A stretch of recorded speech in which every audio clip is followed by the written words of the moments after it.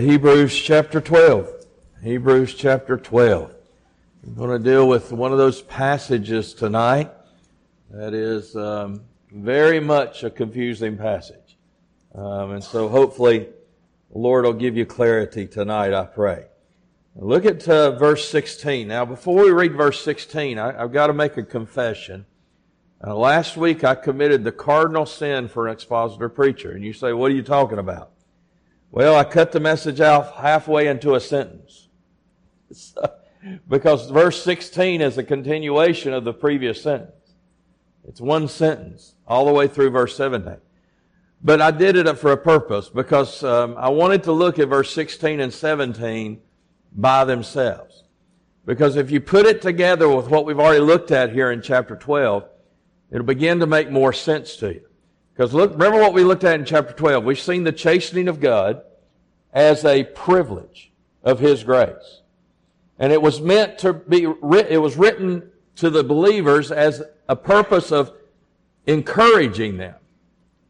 Because a lot of times we look at chastening as something that's not encouraging. But it was meant to be an encouraging word, because through chastening they would know that they were children of God. And they would know that God loved them.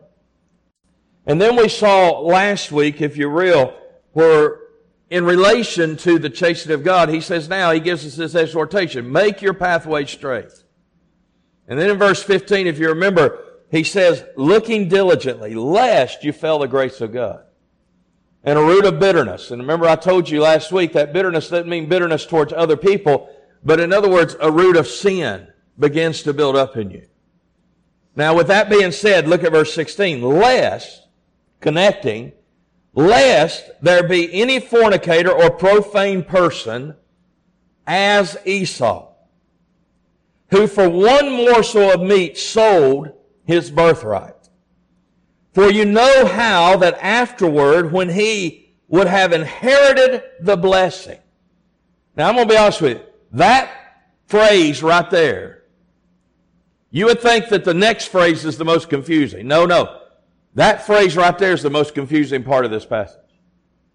But I want to explain that here in just a little bit. Who would have inherited the blessing, he was rejected for, here's the reason, he found no place of repentance, though he sought it carefully with tears. Let's pray. Father, I pray you would use this time in our lives tonight for your honor, your glory, and your name's sake. In Jesus' name, amen. All right, let's be seated. I want you to look at this passage with me. So as we continue this thought from the previous verses, and so not letting the grace of God fail in your life, in other words, allowing the grace of God, you not walking in access or walking in the sufficiency of that grace, and all of a sudden you allow some things in your life that shouldn't be there. And if you continue to allow those things, then verse 16 comes into play. Lest there becomes that, or one becomes a fornicator or profane. I entitled this message, Unrepenting Repentance. And you say, what do you mean by that? Well, I explain it as we go through. But there is a form of repentance in which people seek for that's not repentance at all. And that's what you're going to find in this text tonight. So let me go through this with you just a moment. I want you to see first the caution against falling. He's used this term, failing the grace of God, in verse number 15. And then here he's dealing with that same mindset, that same thought, and he gives a caution. He says, don't allow yourself to fail the grace of God. Don't allow this root of bitterness to spring up to trouble you, and therefore will defile others, lest there be any fornicator or profane person. In other words, lest there be those around you or those near you that is a fornicator or profane. Because remember what we talked about last week, that we're to make sure that our paths are straight. Not only in relation to our fellowship with God, but in relation to our witness to others. And so he puts this together and he said, listen, don't allow things in your life whereby others are defiled, lest there be a fornicator or a profane person in your midst. So in other words, if there are those around you that are fornicators or profane, and I'll define those in a minute, he says you need to make sure that you're not allowing the grace of God to fail in your life. Or, as I told you last week, allowing the grace of God to not be sufficient or active in your life. And so, here's what we're going to deal with this morning, or tonight. The first thing is to avoid defilement. And this word fornicator has the idea of just what it says, sexual immorality. In other words, you and I are to make sure that we are a witness to those around us, and we're to avoid allowing things in our life that would excuse away a fornicator that is around us. Now, then he gives a second admonition. Disrespect. So not only defilement, but disrespect. This word profane, here's what it means. The word simply means to have conduct through which you treat spiritual things in a mindset of contempt. In other words, you do not consider or have any reverence or any awe towards spiritual things. The Greek word, we get the English phrase from this Greek word, outside of the camp or outside of the temple. And so what it's talking about is someone who has a heart or a mindset towards spiritual things where they have contempt towards it. In other words, they view it in a very low light. It's not something that is not only not priority in their life, it's something that really and truly is barely on the radar of their life. And therefore, they are without the camp or outside the temple, meaning that they're not saved. And so he says, if there are any of those around you, he said, avoid these things. Why? Because you and I must not hinder those around us. Now, here's what he does. He gives this caution, and then he gives a comparison. And this is a comparison to fear. Because here's the thing. If there's ever a time you don't want to be compared to someone, Esau is one of those people. How many of you agree today you don't have anybody naming their children Judas? Well, guess what? You won't find anybody naming their children Esau either. Because Esau is a direct comparison to these two phrases that he gives in the beginning of this verse. A fornicator and profane. So now, let's look at this person, Esau. First thing you're going to find, he was a fleshly person. Now you say, well, preacher, I know the book of Genesis pretty good. And I don't remember anywhere in the book of Genesis it talks about his sexual immorality or his fornication. Well, there are a couple places in Genesis whereby a lot of Bible scholars draw this, but I'm going to give you a physical and a spiritual example of what I'm talking about. From a physical side, here's what Esau did. How many agree God didn't want Israel or those that are his to marry outside of the people? In other words, to marry outside of those that are his. Well, Esau married two Hittites, which are Canaanites. And not only that, but the Bible says in Genesis, it very much grieved his parents. And in response to the grieving of his parents, he went and married Ishmael's daughter. And so, in other words, here was a man that gave himself to those that were outside of the faith. And he allowed himself to be lined up with those outside of the faith. So there is a physical reason why this term could be used for Esau. But let me give you a spiritual. If you go to the book of Jeremiah, you find out in the book of Jeremiah that God referred to Israel as those that had committed adultery against him being God. In other words, he's talking about spiritual adultery. You've turned your back away from me. You've turned it to idols. In other words, you have literally gave yourself to those things that are not me, who you are made to be one with. And so there is spiritual adultery. Then there are physical adultery. So which one fits for Esau? Well, here's what I would tell you. Yes and yes. I believe that either one of them could fit Esau to a T. Marrying outside of those that have the realm of faith, and at the same time, if there is anything we know about Esau, Esau didn't just turn his back on God, Esau trampled on the covenant of God. And so, the writer of Hebrews is saying, you need to be cautious. You need to be cautious about your path. You need to be cautious about how you're living, how you're walking, lest there be others defiled, lest there be those around you, like Esau. And this is what he's saying here. And so this is the fleshly person of Esau. Now what's amazing is Esau was trained in Isaac and Rebekah's home. He was trained in the faith, and yet he chose a life that went against God.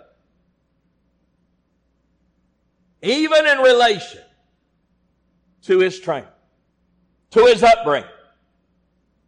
And when I say a fleshly person, here's what I mean. Esau was all about Esau. And that's what I mean by this. Because here's the reality. Someone is not going to have a disrespect towards God if they're not all about themselves. One will lead to the other. And what happens even as believers, listen to me, even as believers, you and I can take a very casual approach towards God or to the things of God. And the reason we do is because we think too much of what we want instead of what God desires. I mean, listen, you prove it out and what people do with their time. I mean, you look at what people do with their time. How much time does a person in a general day or week really allow themselves to be in communion and fellowship with God? But see, we're free. We can choose to do what we want to do. I live in a free country. I'm a free person. I can do what I want to do. Well, listen. If you have a high view of God, and you have a high view of your salvation, and you have a high view of your relationship with the Lord, you will choose Him over yourself most of the time. And you say, preacher, why not every time? Because none of us will be sinless perfect. And so, whenever we take a casual approach towards God and the things of God, like Esau, we are a fleshly person. Now, notice the second thing that he uses here as a comparison. He uses this phrase. He says in verse 16, and Esau, who for one morsel of meat sold his birthright. So not only do you see a fleshly person, but a fleshly pursuit.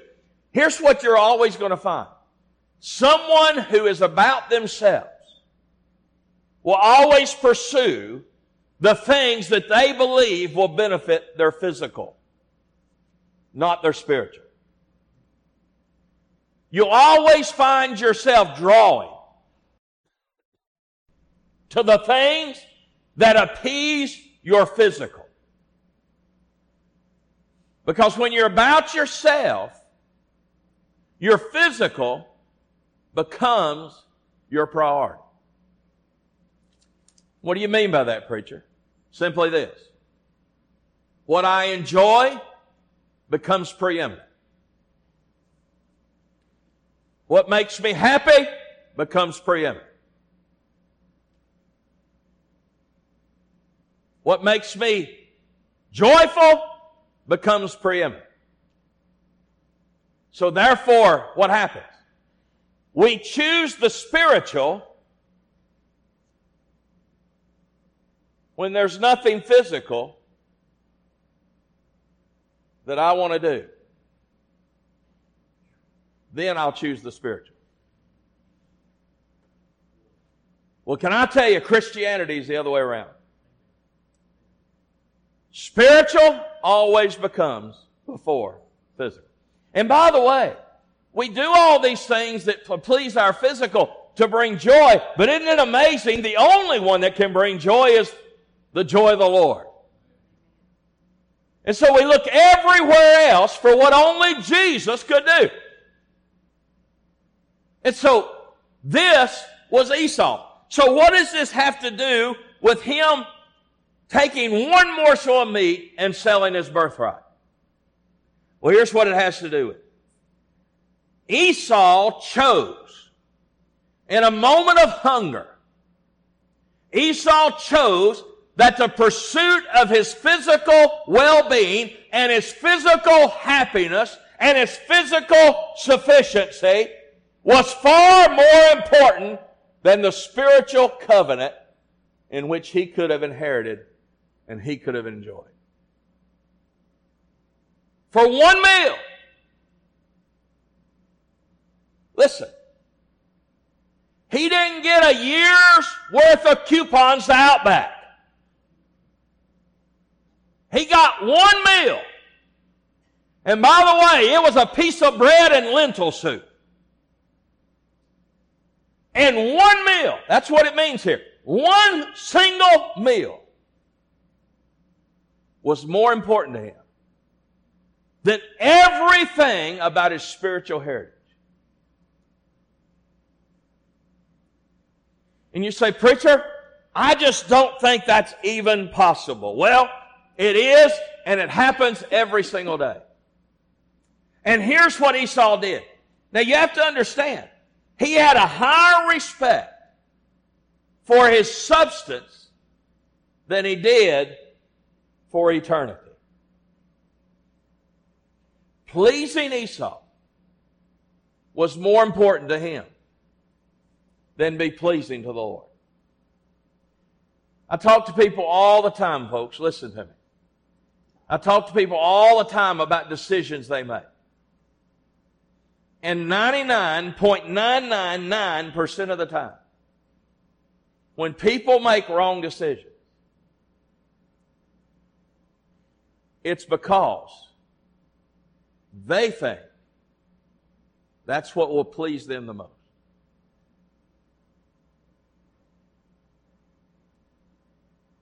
But I want to tell you something, folks.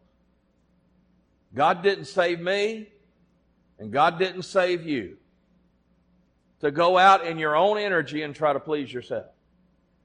God saved me and God saved you that the only pleasure we would have would be in the Lord Jesus Christ. And when He is our pleasure, here's what's going to happen. A lot of things you give yourself to that can be enjoyable in your flesh, God will let you enjoy some of those things as long as they don't go against Him and His Word. But at the same time, He becomes the central fact of our pleasure. And when He becomes the central fact of our pleasure, then everything else will become joyful to you.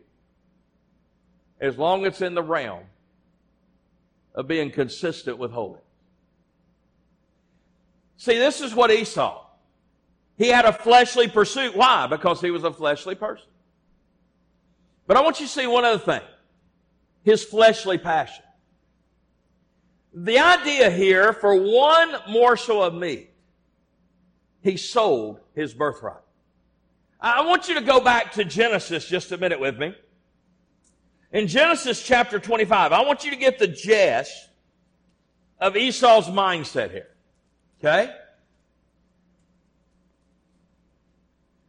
So Esau had come back from a journey, and he was very hungry. Now I'm going to skip down to verse 32 for time's sake. And Esau's talking to Jacob. And Esau said, behold, I am at the point to die. And what profit shall this birthright do to me? And Jacob sware, swear me this day, and be swear unto me. And he sold his birthright unto Jacob. Then Jacob gave Esau bread and a pottage of lentils. And he did eat and drink and rose up and went his way. Thus Esau, now look how God terms it, despised his birthright. Now we think, well, wait a minute. Jacob conned him. Was Jacob a con man? He was. But it was Esau that chose to sell his birthright. And God said of Esau's choice that when he sold his birthright, here's the picture.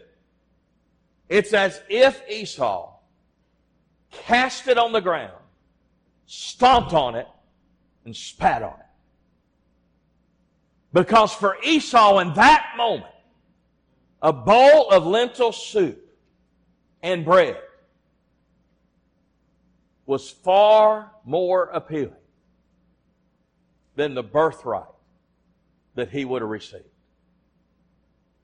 Now, I'll get into what all that would be in just a moment. But do you understand here the passion in which Esau had? Was it for his birthright? Was it for the heritage that would come from Abraham, Isaac? It was that I could be physically satisfied. Now, I want you to hear what I'm about to say. You say, well, preacher, if I was at the point of death like Esau, I might have done the same thing. I pray you wouldn't have. You say, what do you mean? Well, let me ask you a question. If you are the inheritance, if you're the one that's going to inherit the covenant promise of God, do you really believe God's going to let you die because you don't have something to eat? You see, that didn't even cross Esau's mind. God had no part of Esau's way of thinking. Now, I'm laying the groundwork here because I want you to understand fully exactly what Esau did. So we see here the caution, then we see the comparison. But now I want you to see this. To despise this birthright. Here's what it means.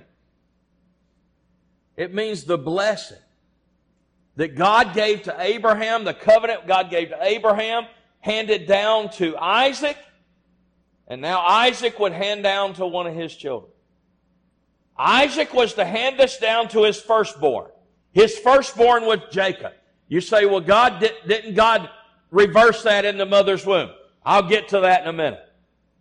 But Isaac was to hand it down to his firstborn because the firstborn was the one after Isaac would die that would take authority over the family. And the firstborn would not only receive the inheritance, but a double portion of the inheritance. And part of the inheritance was the covenant that God made with Abraham. And when Esau sold his birthright, he literally turned his back on everything that he could have had in God. And Esau knew. Don't be fooled. Esau knew that in doing that, he would no longer be even treated as part of God's people. Because this was a cardinal sin when it came to Israel. And yet he willingly done it anyway. So here's what I want you to hear. Your flesh will take you down a road you do not want to go down.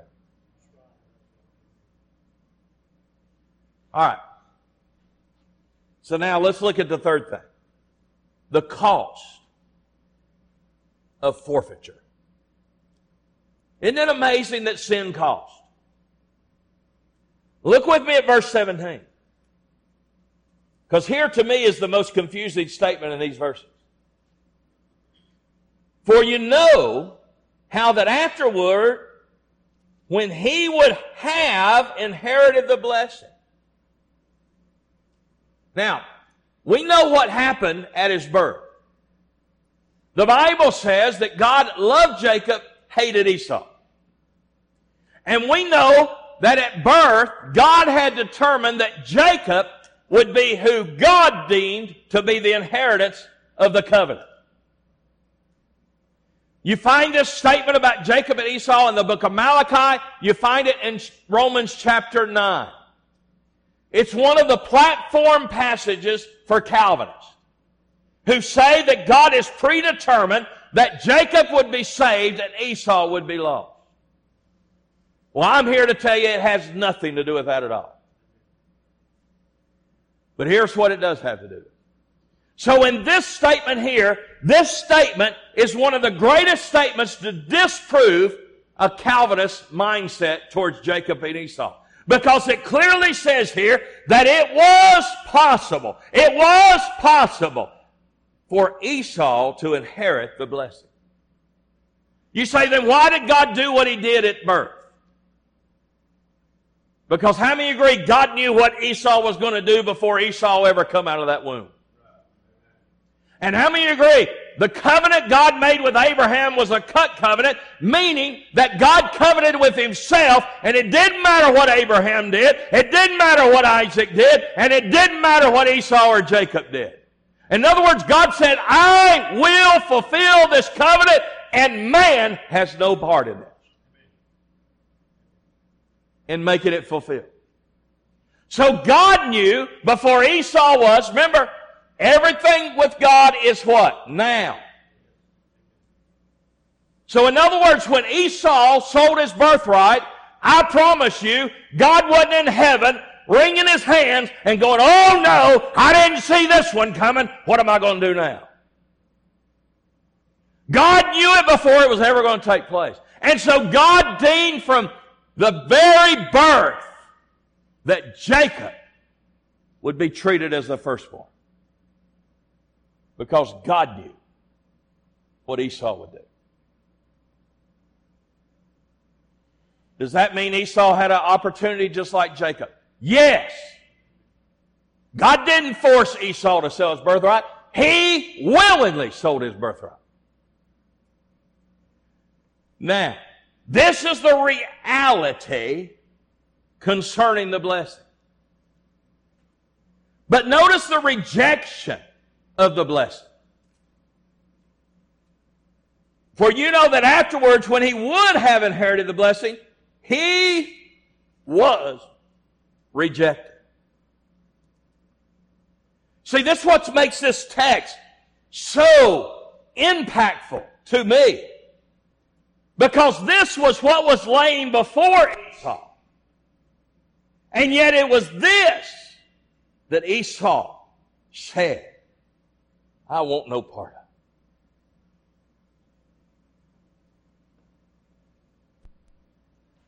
You say, well, preacher, what did he say he wanted no part of?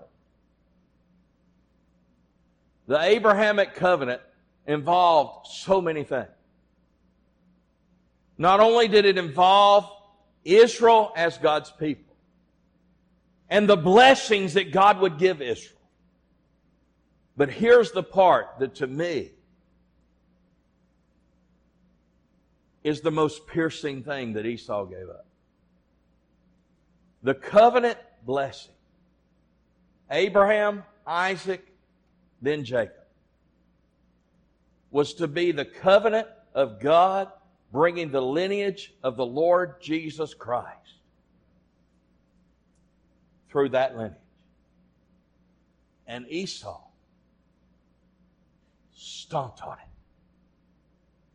Said, I'd rather have lentil soup and a piece of bread.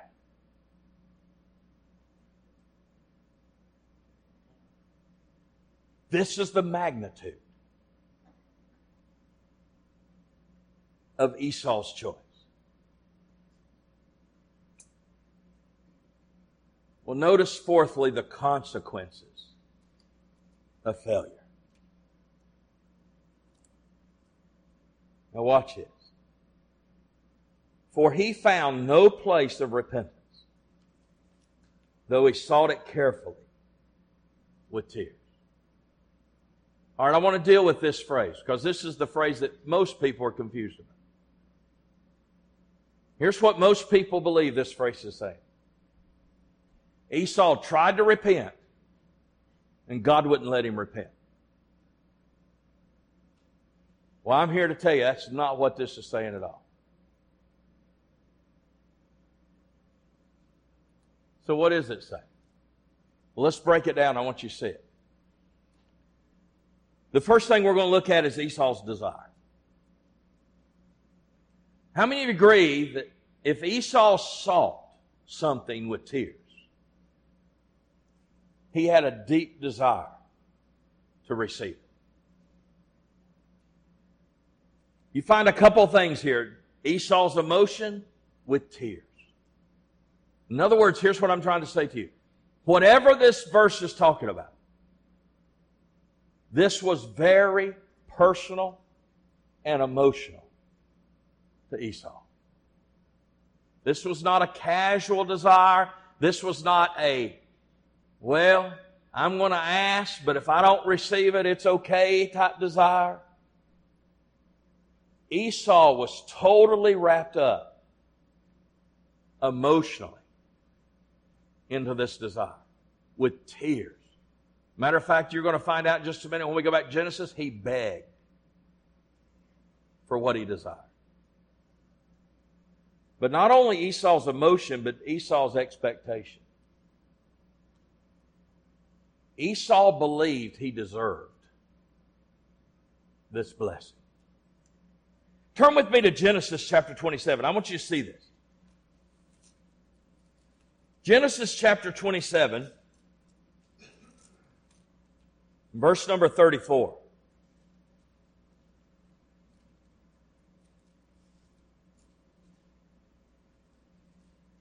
Isaac has just given the blessing, the covenant promise to Jacob. Watch what it says. And when Esau heard the words of his father, he cried with a great and exceeding bitter cry, and said unto his father, Bless me, even me also, O my father. And he said, Thy brother came with subtlety and taken away thy blessing. And he said, Is not he rightly named Jacob? For he hath supplanted me these 2 times. He took away my birthright, and behold, now he has taken away my blessing. And he said, Hast thou not reserved a blessing from me? And Isaac answered and said unto Esau, Behold, I have made him thy Lord, and all his brethren, and I have given him for servants, and with corn and wine, and I have sustained him. And what shall I do now unto thee, my son? And Esau said unto his father, Hast thou but one blessing, my father? Bless me, even me also, my father. And Esau lifted up his voice and what? So what was he seeking in tears? Was it repentance from what he did? Or was it for a blessing that he's without?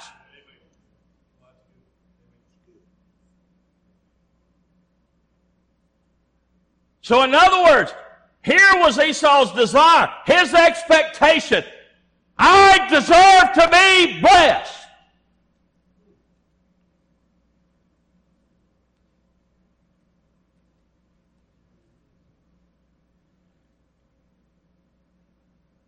And it was so passionate to Esau. He begged, cried, wept. Give me what I deserve.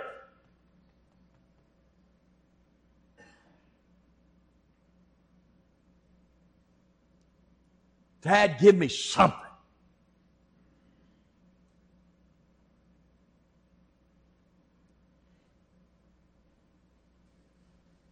This was Esau's desire. Now I want you to look second at the consequences. Esau's deficiency. There was a missing element in his brokenness. And you say, what was it? He was broken over what he did not have that he wanted. But he was never broken over what he did. You remember the verses we just read? He said, Jacob has taken my birthright. No, Esau, you sold your birthright. Not one moment in time did Esau ever get broken over selling his birthright. You'll find nowhere in Genesis that Esau went to Isaac and said, Dad, listen, I messed up. Listen, I was at a point of weakness. I wasn't thinking, and I sold my birthright. Please forgive me. Oh, please forgive me.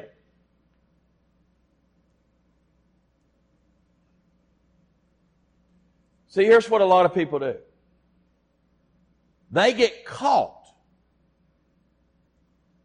and they get broken. And then they go and make a profession of faith, thinking that'll help them from alleviating the consequences of what they got caught. Let me tell you what true repentance is. True repentance is you repent even when you're never caught.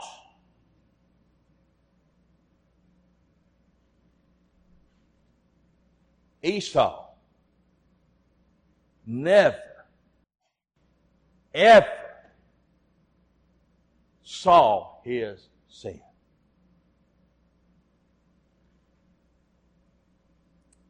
Not only the missing element in his brokenness, but the missing element in his blame. If you remember verse 36, he said, Jacob, he took away my birthright. And so what's one of the things your flesh will always tend to do? How many of you agree it's much easier to see somebody else's sin than look at your own sin? Now, was Jacob innocent in that he had a part of trickery? He was not innocent. But if you'll notice something about the text that we've been reading, it wasn't God putting his finger on Jacob's sin as the preeminent sin. But it was God saying Esau despised his birthright.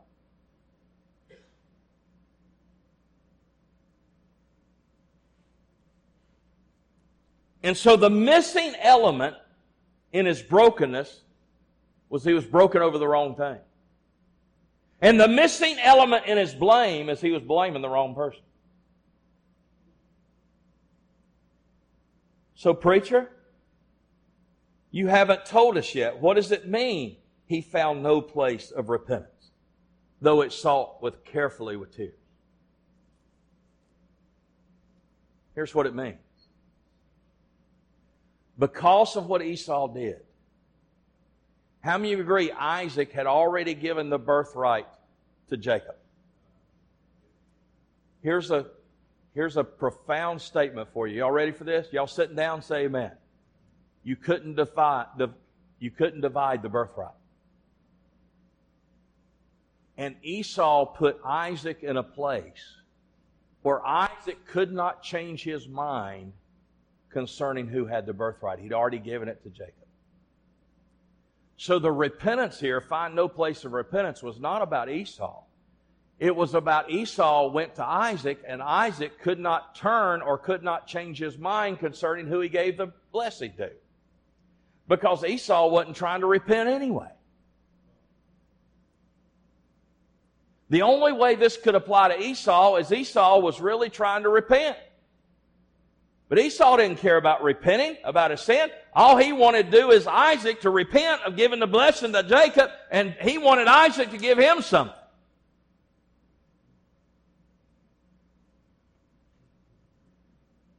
Now, a Calvinist would have a duck over this.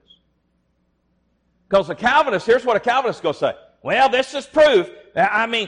Esau sought repentance. God wouldn't give it to him. He wanted to repent, but God said no because God predetermined he couldn't be saved. I got news for you.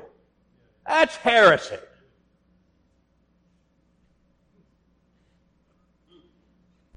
Y'all love me? Say amen. Amen. You say, preacher, why don't you just say what you mean? I'm trying to. This had nothing to do with Esau's repentance. Esau wasn't even trying to repent. Esau wanted Jacob to change his mind. Well, let me show you the last thing. Esau's discovery. Here was Esau's discovery. There was no place in which Jacob could change his mind, no matter how emotional he got about it. Here's what he discovered. That he was going to have to live with the consequences of his sin.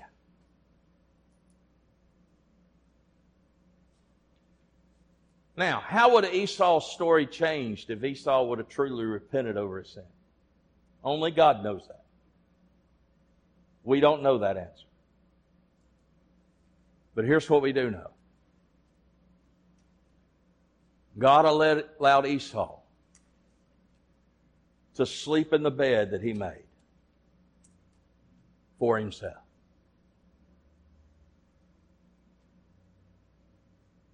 And Esau discovered that God was a holy God. And God was serious about sin.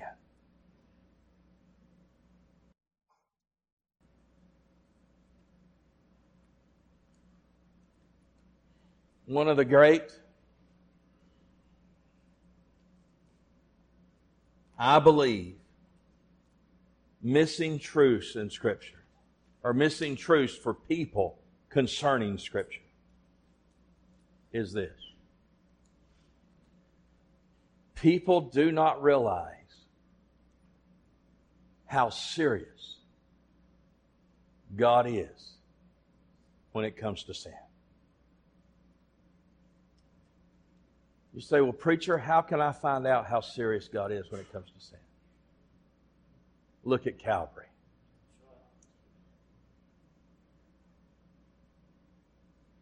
There's many times in the Old Testament, and sometimes even in the New Testament, where you find God doing this very thing with others. How many of you agree Israel had a clear direction of God to go to the promised land? Trust Him. I've already given you the land. It's already yours. Just inherit what I've given you. And Israel said, oh, no. No.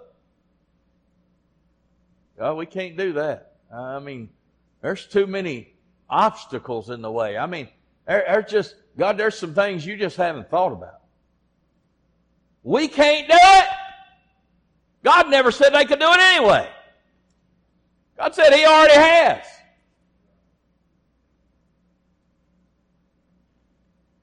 And you remember what happened? Very obscure passage that we missed. You remember when they sent the spies into Canaan and they came back and they had a Baptist business meeting and voted 10-2 not to go? Are y'all hearing me say amen? You say, preacher, you against business meetings? I am not. Are you against voting? I am not. You say, well, preacher, why'd you say that? Because God is. Hey, we don't live in a democracy. We live in a theocracy. And you say, preacher, we vote here. We do. Are you paid to change that? I didn't say that. Are y'all hearing me say amen? All right. I've already got myself in trouble. I can see some of you are already stupid. I mean, your blood pressure just went up 40 points. I can see it in your face. All right, listen. But when those spies came back and Israel voted not to go, God spoke to Moses. Read Deuteronomy. You'll read it. God spoke to Moses. He said, all right. He said, let them go back out in the wilderness. So Moses went to the people and said, all right, God said we got to go back out in the wilderness. Oh, wait a minute. We repent. We're ready to go. We'll go. God said, no. You're not going now. You can lay in the bed in which you made, because you still don't trust me. And God had to destroy a whole generation, raise up a whole new generation. And He took that generation across. Y'all heard me say amen? Oh, listen. Unrepenting repentance. Repentance is not seeking what you lost because of your sin. Repentance is relinquishing control, responding in a confession and brokenness, turning from what you did because the Spirit of God pricked your heart. And if God blesses you, that's just icing on the cake. Because I got news for you, folks. How many of you in here are saved? All right. The other 60% of you, I'll talk to you after church, okay? There's only about 30% of you raised your hand. All right. How many of you in here are saved? If God never done anything else for you the rest of your life, but saved you, could you be satisfied?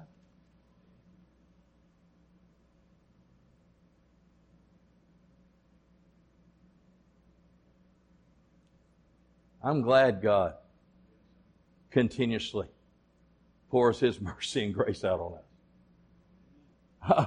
I'm glad God provides our needs according to His riches and glory. I'm glad God is a miracle working God. I'm glad God does all those things.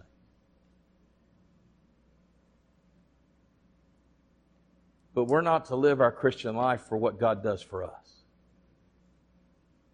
We're to live our Christian life for the glory of God, not for the benefit of us.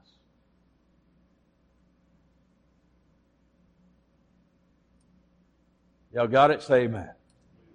Father, I thank you, I praise you for your word. Use it for your glory in Jesus' name.